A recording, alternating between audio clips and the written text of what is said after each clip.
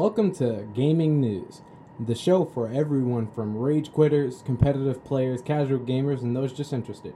I'm Charisma McQueen, and today we got some interesting stories for you, so sit back and enjoy. When Metro Exodus went exclusive to Epic Games Store, it was an extremely controversial move. Valve was quoted as saying it was unfair to Steam customers. After apologizing for the short window, the company informed customers that Metro Exodus wouldn't be available through its platform. But despite this, Steam keys for the game was sold online. Not only that these keys were stolen, as a result, all the keys were deactivated, and anyone who got Metro using one of these keys had the game removed from their library. Deep Silver advice for those who have been affected is to call the person who sold you the key and demand a refund. But you guys won't have to wait longer for the game to hit Steam. It's said to be released on Steam after February 14, 2020. So 10 months, not too long, right? In other news, Gears of War 5, or Gears 5, is coming together well ahead of its 2019 release date. Xbox boss Phil Spencer recently traveled to Vancouver to visit the Gears 5 developer, The Coalition, and came away very impressed, and in a tweet said, "Gears 5 is looking great." Gears 5 is the first entry in the series where the playable lead is a female character.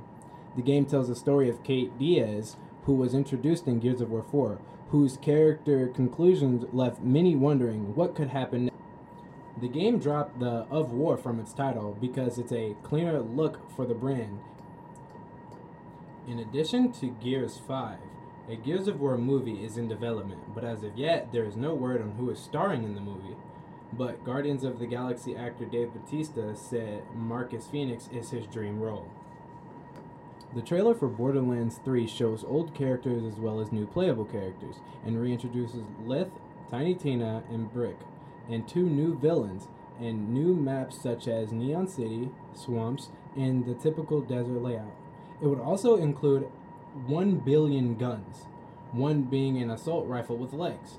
Gearbox has also announced that Borderlands Handsome Collection will get a free Ultra HD texture pack, and fans of Borderlands 2 for PSVR will get the DLC this summer.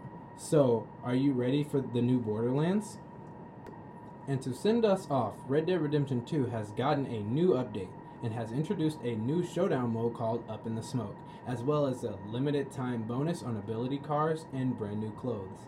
Alright, so as the name might suggest, Up in the Smoke is going to have to do something with explosions, and that's just what the objective is, to blow up the opposing team's camp, which each player starting with an explosive package that they'll need to deliver to the enemy base, and whoever manages to plant and detonate the most bombs wins the match. Alright, that's all the news we have today. Sign in next Wednesday